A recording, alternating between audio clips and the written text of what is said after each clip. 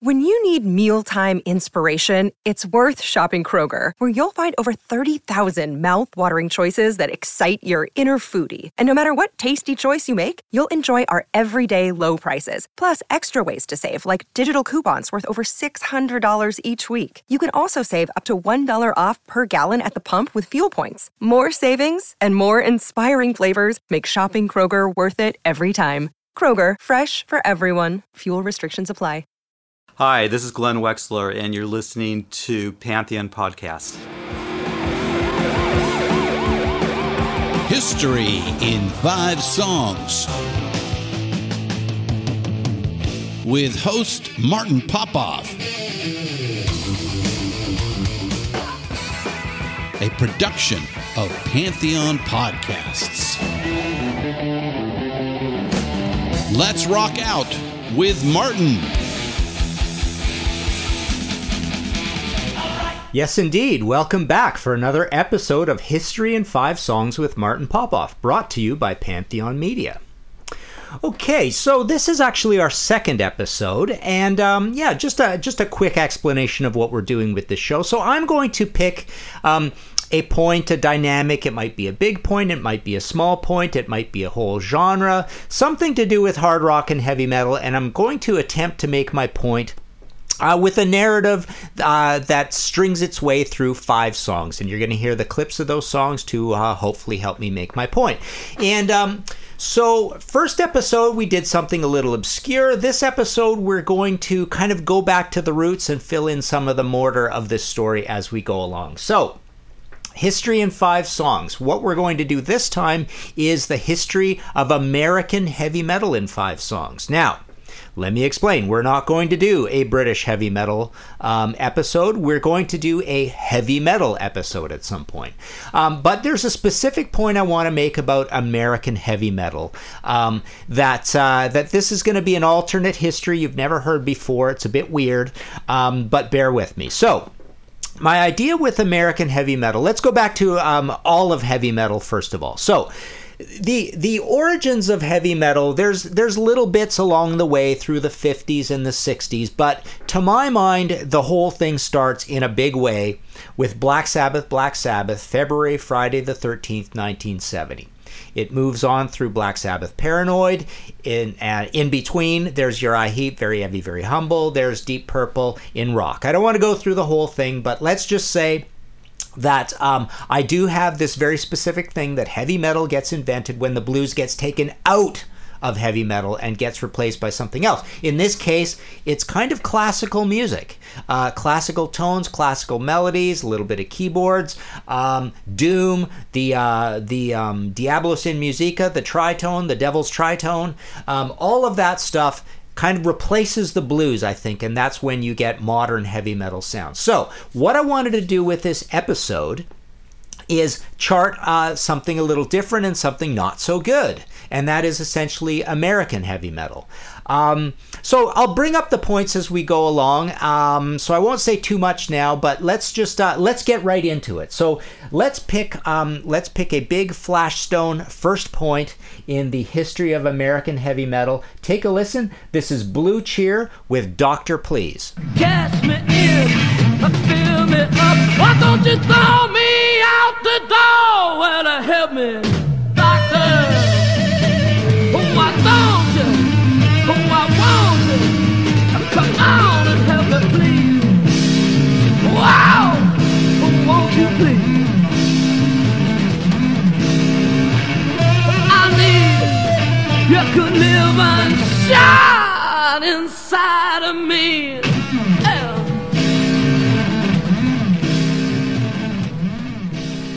So there you go, crushing song from a crushing album, their first album, Vincebus Eruptum, 1968. It's very, very early. You know, when people want to argue with me about Black Sabbath being the first heavy metal album, this is a cogent and acceptable, sensible first heavy metal album as well. Blue Cheer's first album. I personally think the second one, Outside Inside, is that right? Inside Outside? Yeah, Outside Inside is a better album, and it's also 1968, which is very commendable. And it actually has some more additional modern heavy metal on it, I think it actually makes the point more. Because this record, to me, I don't pick this as the first heavy metal album because I find it to be essentially, loud, exaggerated, screaming garage rock, a little bit of psych, a lot of blues, a lot of covers on this album, not a lot of songs on this album. You add all that up, and it's not a lot more impressive than the first Led Zeppelin album or Jeff Beck Truth or, it's more impressive than Yardbirds, but essentially it's got a lot of problems with it in terms of being something that's really inventing a new kind of music. But there you go. That's a song that is an original, and it's pretty heavy. So it's a great starting point for our history of heavy metal. So let me make a point. One of the points I want to make about this and why I think the American history is not as impressive as the British history. The British history, I think those guys have more of a training from school in classical. They come up with this traditional music, all classical music came from Europe, and for that matter, all the big prog music came from Europe, and that's the same reason. And there's this classical thing that goes into prog, and it goes into heavy metal.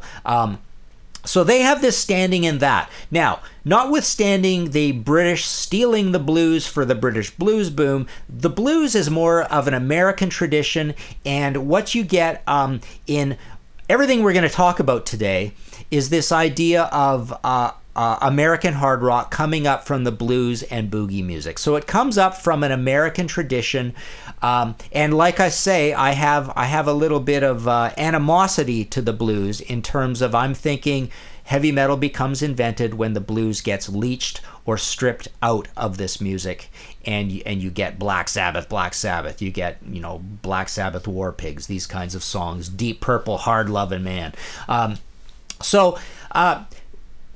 What we have kind of a problem here. We have a problem of lack of imagination, I think, with this American narrative, and you're going to see that as we go along. So, our second song in the History in 5 Songs, History of American Heavy Metal in 5 Songs, is also 1968, January 29th, 1968, Steppenwolf with Born to Be Wild.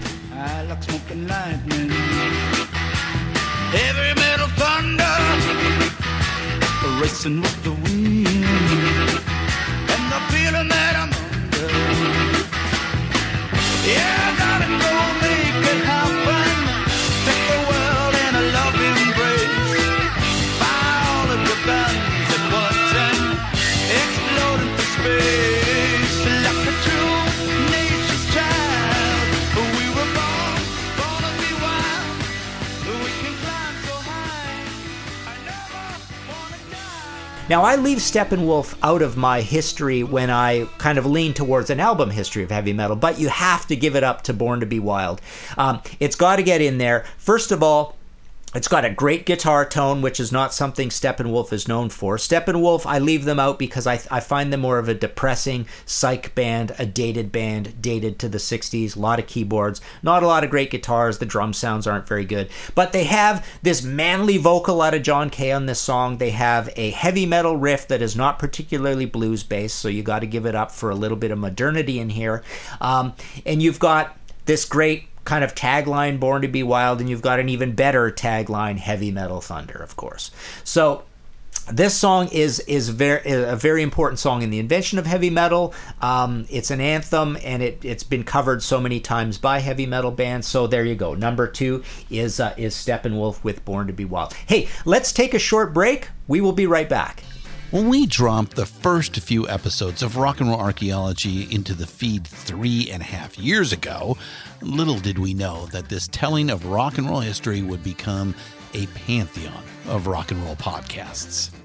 Since many of you first joined us on our rock and roll exploration, the halls of the rock and roll pantheon have filled with shows like Deeper Digs in Rock, Rock and Roll Librarian, Muses, Art of Rock with Caution Friends, Real Rock with the Reverend Andy King, Miss Pamela's Pajama Party, Vinyl Snob, and more. We are proud of this one-of-a-kind approach to an audio magazine of high-quality shows. That is Pantheon, and thank you for your support. We couldn't have done it without you, our diggers who listen to all of our shows. And now, we are excited to let you know that every show available as part of Pantheon can be found in their own podcast feed to subscribe to in Apple Podcasts, Spotify, Stitcher, Google Play, or wherever you listen to your favorite podcasts. Remember to subscribe, rate, and review the shows you've come to love. We look forward to adding more shows to fill the halls here in our Pantheon of Rock and Roll, and find them all at pantheonpodcast.com. Keep up the rockin'. Okay, back again. We're moving on in our history history in 5 songs of American heavy metal. So we're going to move into the 70s now. This is a great heavy Molten song. I think you're going to dig it. You all know it well. This is Mountain with Mississippi Queen. Mississippi Queen, if you know what I mean. Mississippi Queen, she taught me everything. We're down around Big Boy, around Louisiana way. Lived a Cajun lady, called her Mississippi Queen. So Mountain, interesting band. Mountain and Cactus both get lumped with that tag. It's a good tag. You want to be called America's Led Zeppelin. And Cactus and Mountain do a similar thing. They're essentially the heavied up version, the high octane version. Not particularly high octane, actually. It's kind of slow and lethargic and, again, lacking in imagination. But they're essentially a heavy blues / hard rock band in the tradition of Led Zeppelin and in the tradition before that of Cream and the Yardbirds. So very similar bands. What's cool about this song is that you get an incredibly heavy guitar tone out of it. It's stacked power chords. You think of, stacks of pancakes, big power chords coming out of Leslie West here.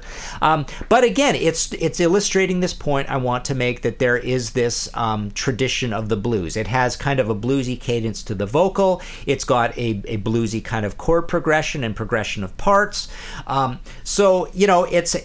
It's straddling this idea of modernity with these massive chords, but it also has blues touchstones to it. So what I like to say, and almost the premise of this whole episode, is that with American heavy metal, what you get is, I almost envision, sitting there with a little gizmo box in front of you with an A-B switch and switching back and forth to bluesy parts, boogie parts that remind you of original rock and roll of the 50s, Chuck Berry. You get boogie woogie, and then you switch the switch over to B, and you get modernity. You get heavy metal chords that don't have a reference point to the blues. They don't have to necessarily have a reference point to classical, but they have this reference point to creating a new kind of music with big heavy power chords or riffs. This is something I'm going to tell you, a couple things later on that we're not going to include in this list, but this is something you can test out with songs like Kiss Strutter, Ted Nugent, Cat Scratch Fever. You could sit there with a switch and you can hear where they're doing boogie rock. It's almost like a subconscious primordial falling back into position, filling in like the mortar between the bricks. The bricks are the modernity. The mortar is boogie woogieing. So you hear that a lot. So this is a thing that the point is made with our number 4 choice. Let's hear a little bit of Cities on Flame with Rock and Roll by Blue Oyster Cult. 3,000 guitars, they seem to cry. My ears will melt, and then my eyes. Let the girl rock and roll. Cities on flame now with rock and roll.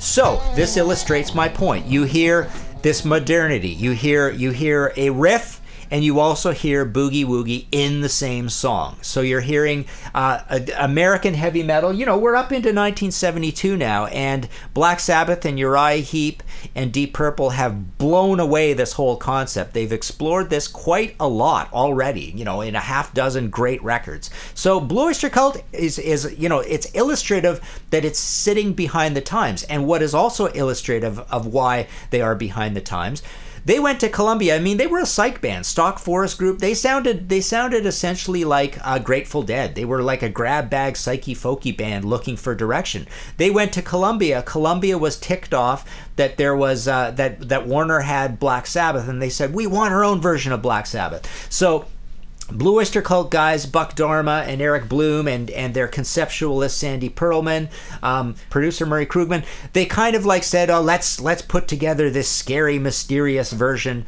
you know, with the cult references and conspiracy theories. Amazing band. My favorite book of mine that I've written is a Blue Oyster Cult book, because the song stories are amazing. You can get that book at my site, martinpopoff.com. The latest incarnation is called Agents of Fortune, the Blue Oyster Cult story. But incredible lyric stories with this band, and they did conspire to make this sort of scary, cool version of Black Sabbath, but they couldn't do it as well because they were kind of faking it. And you can hear a little bit of that in this song. You can hear the boogie wooginess. You can hear that the production's a little thin.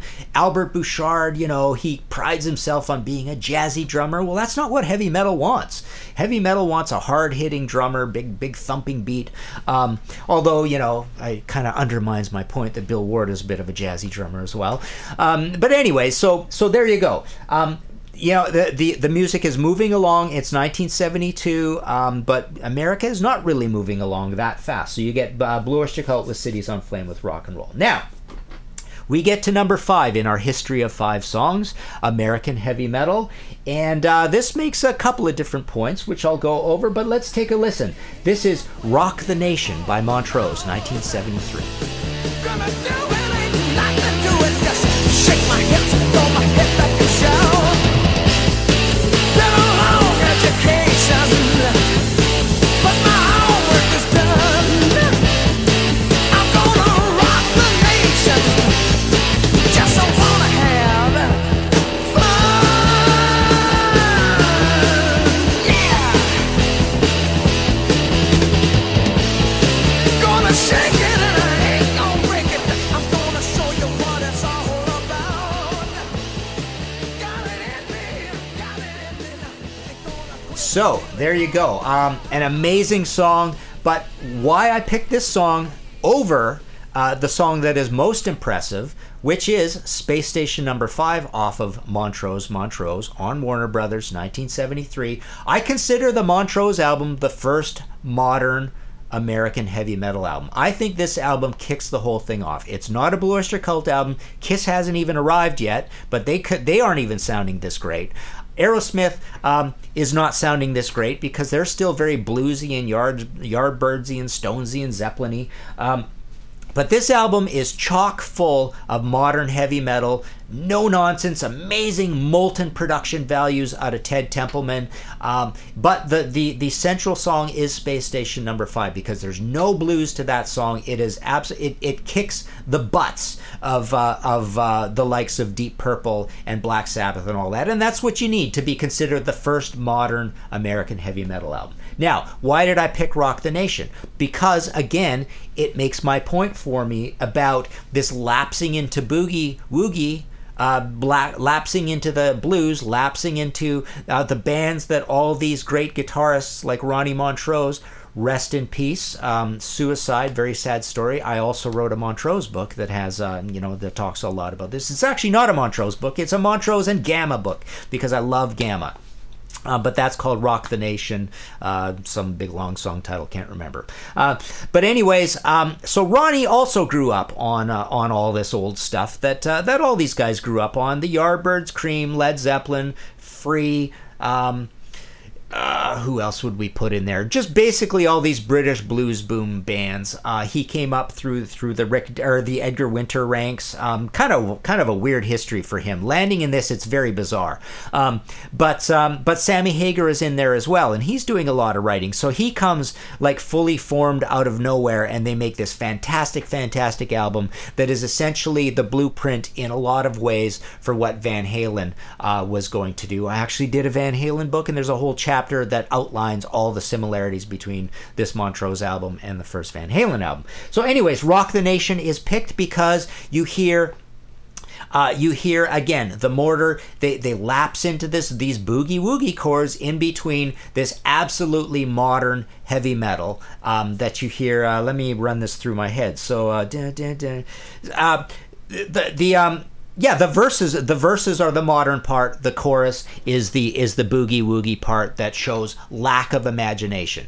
And again, to reiterate, you move forward through the catalogs of the likes of Kiss, Ted Nugent, and even Blue Oyster Cult. Blue Oyster Cult's a very complicated band, but even I think of a song like This Ain't the Summer of Love. You hear the crushing heavy metal modern stuff, and then you hear this chorus that is like boogie woogie. So that's the problem with the American stuff. And, frankly, the American stuff really never gets all that incredibly impressive through the 70s. I mean, that first wave of impressive British stuff gets replaced by a second wave of impressive British stuff, and that would be the likes of Thin Lizzy when they get going, UFO when they get going, Rainbow, and Judas Priest. So essentially, our bands our American bands at that point. The big American bands are Kiss, Aerosmith, Ted Nugent, Blue Oyster Cult, Heart, Boston, eventually Van Halen. Britain's doing it much better in the second wave, just like they did it better in the first wave. So there you go. That is your somewhat derisive, denigrating history of American heavy metal in 5 songs. We're going to wrap up there. Thanks for joining me again. Send in your show ideas. You can email me at martinp@inforamp.net, or you can look me up on Facebook and pop me in there pop me off some ideas there as well. I do have a ton of ideas, so it may be a while until I get to them. But let's sign off. Thanks again for visiting, and we will see you next time. Looking for ways to help right the wrongs of social injustice? Oxfam America works with people in more than 90 countries to save lives, develop long-term solutions to poverty, and campaign for social change. And we do it with the help of our friends in the music world. The Beatles were Oxfam supporters back in the day, so were the Stones. And through the years, musicians and music fans have helped Oxfam push hard to work for a just world without poverty. Folks like Radiohead, Coldplay, Pearl Jam, DJ Shadow, and many, many more have encouraged their fans to join the effort. You can too. Go to oxfamamerica.org to learn how you can help. Find all of our shows, notes, social, and links at www.pantheonpodcast.com or wherever you listen to great podcasts. All songs can be found for purchase on iTunes, Spotify, or Google Play. Please purchase these great and important tracks. Find us on Facebook at the RNRAP. We are on Instagram at RNR Archaeology. Tweet us at RNR Archaeology.